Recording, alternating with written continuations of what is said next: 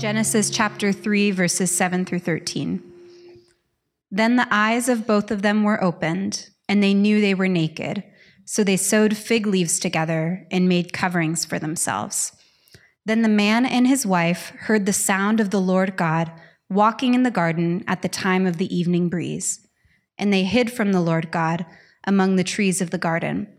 So the Lord God called out to the man and said to him, "Where are you?" And he said, "I heard you in the garden, and I was afraid because I was naked, so I hid." Then he asked, "Who told you that you were naked? Did you eat from the tree that I commanded you not to eat from?" The man replied, "The woman you gave to be with me, she gave me some fruit from the tree, and I ate." So the Lord God asked the woman, "What have you done?" And the woman said, "The serpent deceived me, and I ate." All right, let's pray together.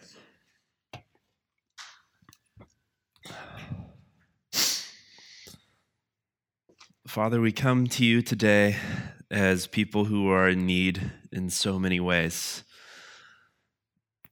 We need help, but we also need forgiveness. We need togetherness, and yet we're prone to run, prone to wander. Lord, through your word today, would you show us the good news of the gospel and how truly you've told us this good news in your word. We pray this in Jesus' name. Amen. So, if you've spent much time in church or around Christians, you've probably heard, and probably the old King James translation of Matthew chapter 7, verses 7 and 8. Well, I guess just part of one of those verses. I don't remember which one it is, but it says, "Seek and ye shall find." We've heard this verse before, right? Seek and ye shall find. So, of course, the implication here is typically that those who have found God must be the right kind of people. They must be the kind of people who seek God, the kind of people doing the right kinds of things. Those must be the good people, mustn't they? All of those other people, all those people outside of the church walls, they must be out there because they failed to do something that all of us in here have managed to do. That's sort of the implication that often comes with this quotation of "seek and ye shall find." But if that's how I'm supposed to understand Matthew, I don't know how to understand Moses when he tells me the garden story. And if that's what Matthew meant, I don't know how to understand any of the Old Testament.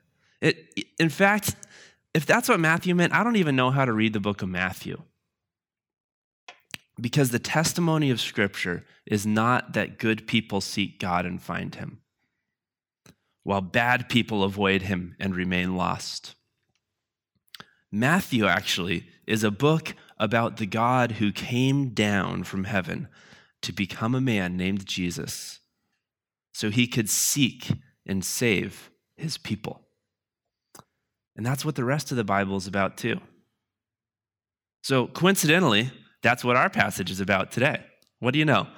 We've already heard in our previous weeks, if you've been here with us going through Genesis, that after God made a perfect world, after he made man in his own image, and after he gave that man a woman made out of his very own flesh and bone, so that when he saw her, he said, "Bone of my bone and flesh of my flesh." Finally, we've heard that after God did all of these things, what did the man and the woman do? They sinned. They did the one thing God said, don't do that. And when they did that, they brought the curse of sin into God's perfect world. Today, we're going to hear the good news that though mankind ran from God, God finds the runaway. God finds the runaway. We're going to hear this message in 3 points. Point number 1, the people hide. You know, the one thing that's true about the impression we get about seek and ye shall find is that the bad people do hide. The thing that's not true is we like to think we're not the bad people. The people hide. Point number 2, the Lord pursues. The Lord pursues. Point number 3, the bride is blamed.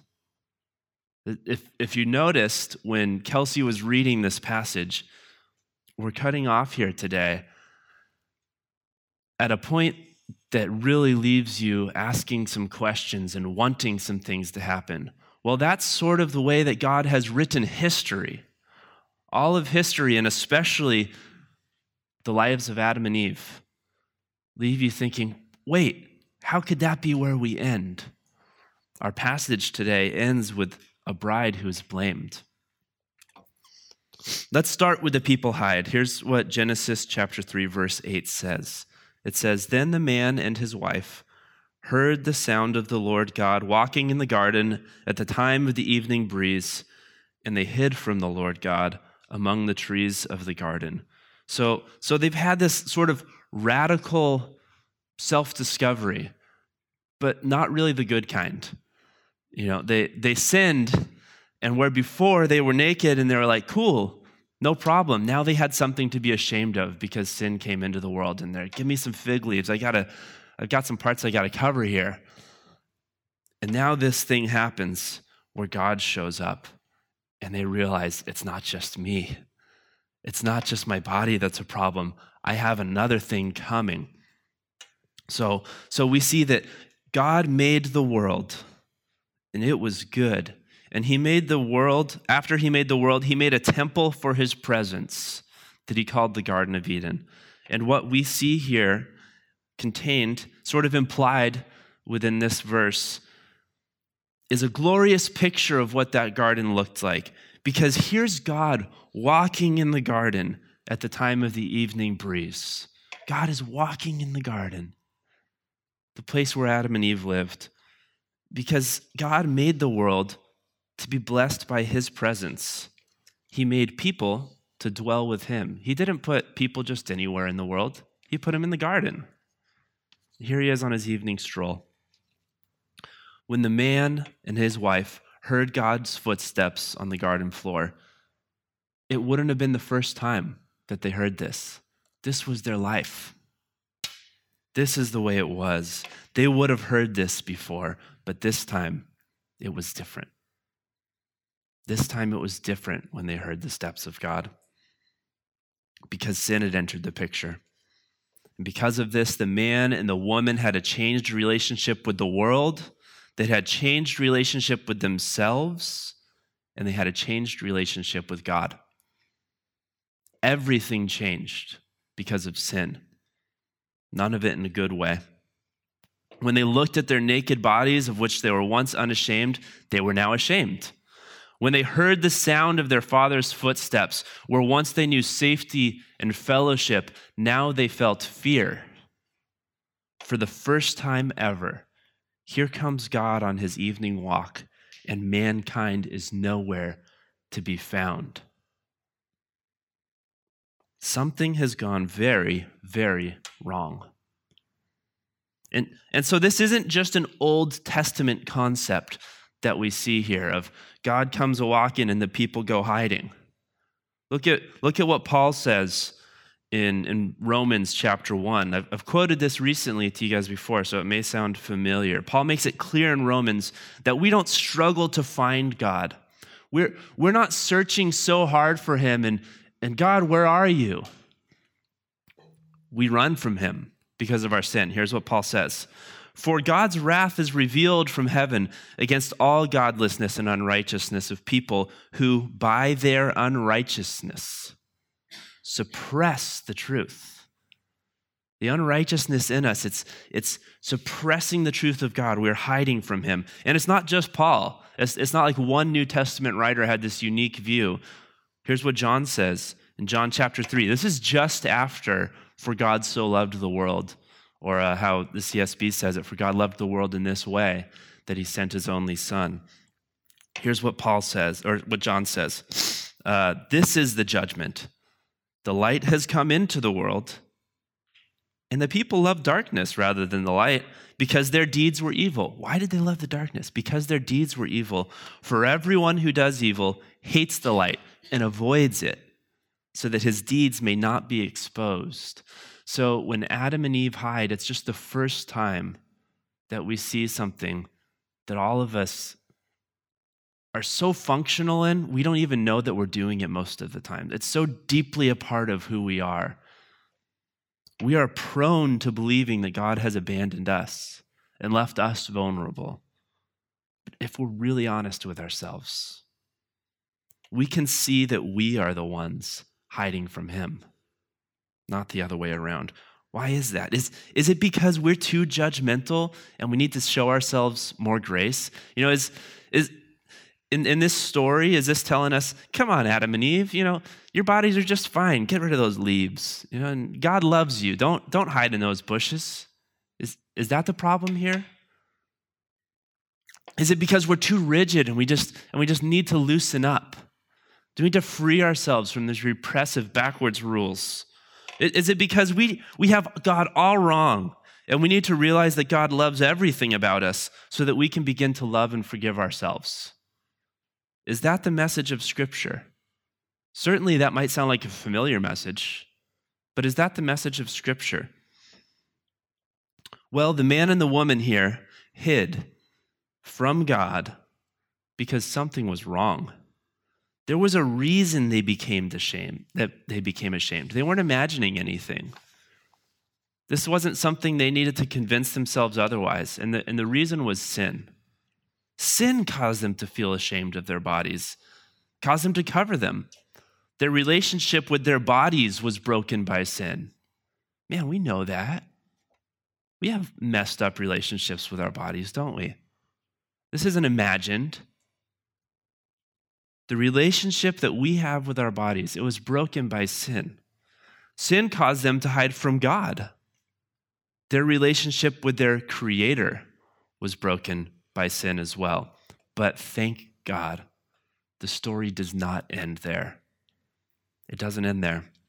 What we're going to see is that the one who believes that God cannot love sinners is wrong. But so is the one who believes that sin is not a problem to God, that God just wants us to lighten up and move on, realize he loves us anyway. Instead, what we're going to see is that while the man and the woman, they hide from God, the Lord pursues them for their good and for their righteousness. God will not leave them in shame. It's not acceptable to him, and yet he pursues them. This is the paradox of the gospel. That's why the gospel is the only message that answers all of our longings. Our longings to be loved despite who we are, and our longings to be better. Here's what we see in Genesis chapter 3, verse 9. So the Lord God called out to the man and said to him, "Where are you?" So we've already noticed that Adam and Eve hid from God. We should also notice what God does. So God doesn't abandon his people, but he pursues them. He calls out to their representative. He called out to the man. He calls out to their representative saying, "Where are you?" So don't take this behavior for granted. This isn't just a random telling of a story. There's so much that must have happened here that is not in any way written down in the Bible. What we have here, every word of it is here for a reason. It's here for us. Notice it. Pay attention. Appreciate it. You see, God owed nothing to his creation. Even their existence was a gift from him. And God knows everything. And so he didn't ask this question for his own good. He already knew. And yet, God created mankind to dwell with him, and here they were hiding. And God, in his grace, this is what he did, but we shouldn't take it for granted. We should appreciate it. In his grace, God called out to the man, the covenant head, saying, "Where are you?" Here's God still seeking the sinful man. Just as we remember in our call to worship every week, it's God who calls us, not we who seek God. Adam and Eve hid from God, but God called out. And so we should also notice whom God calls out to. Whom did the serpent pursue? You guys remember? Who did the serpent pursue, and who ate first? You may remember that the serpent pursued the woman, and the woman ate first. But what did God do? What did the holy God do? God came to the covenant head. That's sort of unintuitive, isn't it? But he came to the covenant head. God made the covenant with Adam, and it was with Adam that he would address the breaking of the covenant. How does the man answer his God when asked this question?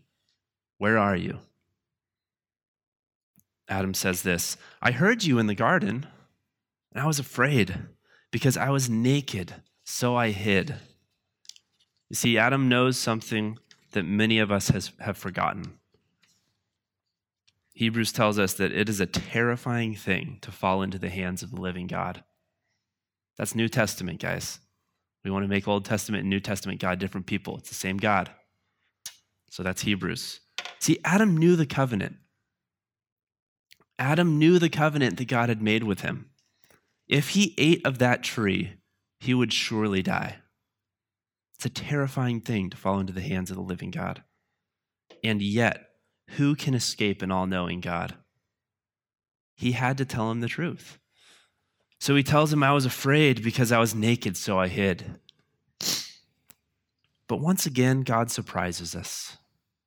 God surprises us. He doesn't just strike him down immediately, but he asks, who told you that you were naked? Did you eat from the tree that I commanded you not to eat from? Adam and Eve tried to hide from God, but there is no hiding from God. We can't hide our bodies. We can't hide our actions. We can't even hide our motives or our thoughts. Everything about us is laid bare before God. When we encounter God, he shows us the truth. The truth is that we are in a shameful and naked state. The truth is we have things to hide that God has already seen. This is why we're prone to suppressing the truth in our unrighteousness. We don't want to encounter God. That's why we hide. We don't want to encounter God because we don't want to encounter our own sin. We see it when we see him. Essentially, when we hide from God, we aren't really hiding from him alone. We're hiding from seeing the parts of ourselves that we do not want to confront, the parts we know are there. This is also why when God pursues people, as he pursued the man and the woman here, people confess and repent. That's good news. See, a genuine heart-level confession and repentance from sin. It's not a ticket into right relationship with God, and repentance is not a new way to earn God's love. Instead, the only way we can overcome our impulse to suppress the truth in unrighteousness is when God comes to us first, and he says, "Where are you?" It's uncomfortable. What happens when he says this to us? Where are you? We're naked. We tried to cover our sin. We're hiding from him. We don't want to see what he has to show us. And yet, this is where our repentance comes from. We didn't drum it up ourselves. God came to us in love, saying, "Where are you?" Likewise, it's not we who pursue God, but it's God who pursues us. And God was not surprised about what they had done. He didn't create them with shame, but they were ashamed, afraid to be seen in their nakedness. So he turns the conversation to the covenant. Did you eat from the tree that I commanded you not to eat from? See, God wasn't talking to Adam first because Adam was the man and Eve just needed to leave it to the men to talk about the matters of consequence. You may have gotten the impression from this passage that that's what's kind of happening here. That's not what's happening here. Actually, we're going to see very soon, not this week, but soon, that God's eternal plan made before the foundations of the earth would be Eve's domain, not Adam's. Matters of consequence belong to her as well. But God addressed Adam not because this was a matter of consequence, but because it was a matter of covenant, the covenant that God had made with Adam. And on this covenant, the fate of all humanity and all the world rested. And under this covenant, there was one thing that could not be done, and that was to eat from the tree of the knowledge of good and evil. God was here now to address this matter with the one whose name was on the dotted line, and that was the man. The man had signed for this covenant. This is how headship works. If the head is faithful, this blessing flows down on all those under him. If those under him are unfaithful, their curse falls on him. Any one of us who has a boss knows this, right? It's a little foreign culturally, but there are places where it still makes sense. There are times where there's one who's responsible, who their success kind of flows down to you, but your failures might fall on them and make them fall. But does Adam know this? How does he respond when God asks him if the covenant was broken? Does he own up to it? Does he say, let this fall on me? You made the covenant with me. Let me own it. Let me bear the weight and the consequences of what has happened.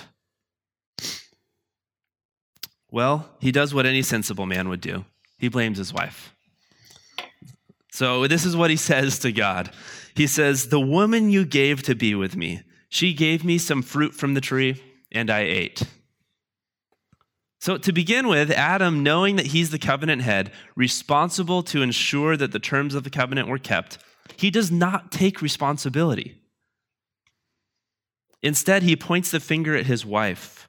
It was the woman who gave me some of the fruit, and that's what I ate. It's a weak confession that Adam makes. He admits it. He says, I ate. But the main point of what he has to say is that the woman gave him the fruit. Feels a little too familiar for me, so I'm going to keep moving on. What kind of hero is this, though? What kind of covenant head? There must be something better. I mean, it leaves you longing, doesn't it? It leaves you longing for someone who would not do this to his bride. And yet, if you're a husband here, man, you probably know what this feels like. What kind of hero is this? We need someone better. But it gets worse. Adam doesn't only blame the woman, he blames God.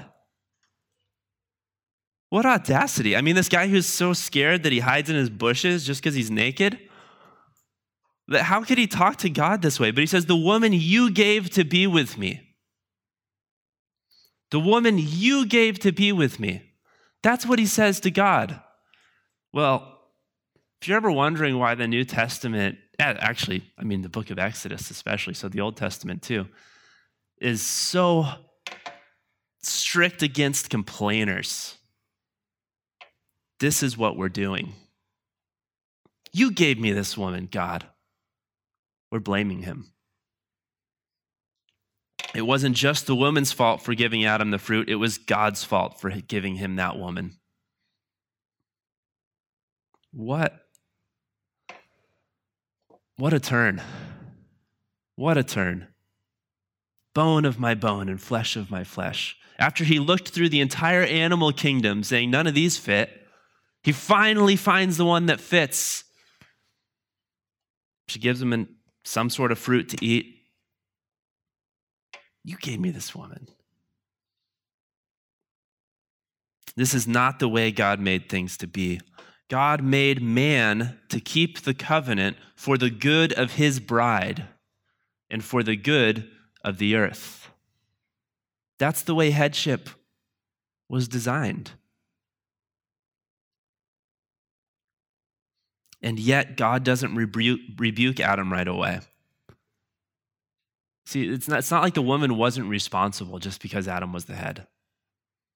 She was a human, made in the image of God, accountable just like Adam was, but maybe in some different ways. The woman is responsible for her actions too. So the Lord God asked the woman, saying, "What have you done?" The woman said, "The serpent deceived me, and I ate." Everything about this picture is just wrong. It's wrong, isn't it? Can you feel it? How wrong it all is? The humans are hiding from God when they should be walking with him. It's wrong. The man is blaming his wife when he should be protecting her. It's wrong. The woman is following the serpent when she should be following her husband. The man is following his wife as she follows the serpent. The whole order of things is wrong. No wonder they didn't want to be seen. Everything's just messed up. Now, having heard Adam's response, God, when he turns to Eve and says, "What have you done?" And she says, "The serpent deceived me and I ate." What else could she say? The serpent deceived her. Her husband accused her. Her God now questions her. She could only say one thing, and what a sad and helpless thing it is for her to say. So now we have to ask the question, who are we in this story? Men, are you Adam? Did God give us this story as a warning, showing you how to be better husbands? Women, is Eve here to tell you how to be a better wife? Now, you can't read the New Testament without believing that this certainly has something to say to men and women, especially as how we engage with one another in marriage. Paul makes an analogy, but we just have this tendency to make the analogy backwards. We take the gospel and we bring it down from heaven and make it all about me and what I do and who I'm supposed to be. It's supposed to go the other way. If we're going to read the Bible as a unified story about God working out his plan of salvation, we cannot believe that the garden story is a story simply about how to be better husbands and better wives. Adam is not the cautionary husband, and Eve is not the cautionary wife. Instead, the rest of the Bible begins to unfold a story in which God covenants with people who continually behave in line with the statement, "The serpent deceived me, and I ate." Who are we in this story? Man, woman, married, single. We're Eve. We are the woman. Known a lot of dudes who are uncomfortable with that, but if you want to be a Christian, you just got to get over it, I guess. I don't know. We're the woman here. We're the ones meant to follow the covenant head into eternal blessing, but we follow the serpent into sin instead. That's who we are. Paul makes this clear when he says about marriage, "This mystery is profound, but I am talking about Christ and the church." You see, the Bible isn't about how to be faithful in marriage. It's not this little rule book that unlocks all the cheat codes to how to live your best life. Instead, at the center of marriage and at the center of the Bible story is the very same thing. It's the gospel. We end this story at verse 13, and when we end there, we're left with this profound question. What should we do with a bride who follows the devil? The good news is this: Jesus knows exactly what to do with this sort of bride. He knows exactly what to do. He's not stumped. In fact, marriage was designed with the specific purpose of hiding within it the mystery of the gospel. That's when you hear the word mystery in the New Testament, there's a little bit of a different implication than there is when we typically use it. We typically think of mystery as something that it's like unknowable. I can't learn what this means. But when Paul especially talks about mystery, what he's talking about is a truth that was once hidden and now revealed. So when he says that about marriage, this mystery is profound. I mean, it's kind of clear with what he says there, right? This mystery is profound, but I am talking about Christ and the church. So he tells you what he's talking about. It can't be it can't mean that you don't know what it means because he just told you what it means, right? But he means it's been hidden here. It's been hidden. You've had hints of it. You've sort of understood it a little bit. And now here comes the big reveal. The good news that Jesus loved his bride, came for his bride, works to make his bride perfect and without blemish. That's the gospel. When the woman says, "The serpent deceived me and I ate," no man here should believe that he can do better for his wife than Adam did. No woman here should believe that she can do better for her husband than Eve did. Whether you're a husband, a wife, or neither, when God talks about marriage, he is talking to all of his people. None of us is like Cinderella, faithfully serving a wicked family, waiting for her good deeds to deliver a Prince Charming. None of us is like Prince Charming, ready to find and save the damsel from her unmerited distress. All of us are like Eve, sinful, deceived, ashamed, helpless to save ourselves. We should be honest with ourselves and realize that the only possible hope in this sort of situation is a husband better than Adam, who can make us into a bride better than Eve. The good news is that there was a husband better than Adam, because Adam took his bride to hide into the bushes, but Christ came down from heaven to seek his bride and bring her back into the light. He brought her out of hiding. Adam blamed his wife for giving him the fruit, but Jesus sought his bride with tears, and he let our blame fall on him, as a covenant head should when those under him break covenant. Adam blamed God for giving him a wife like Eve, but Jesus obeyed his Father perfectly for the sake of his bride's good and his Father's glory.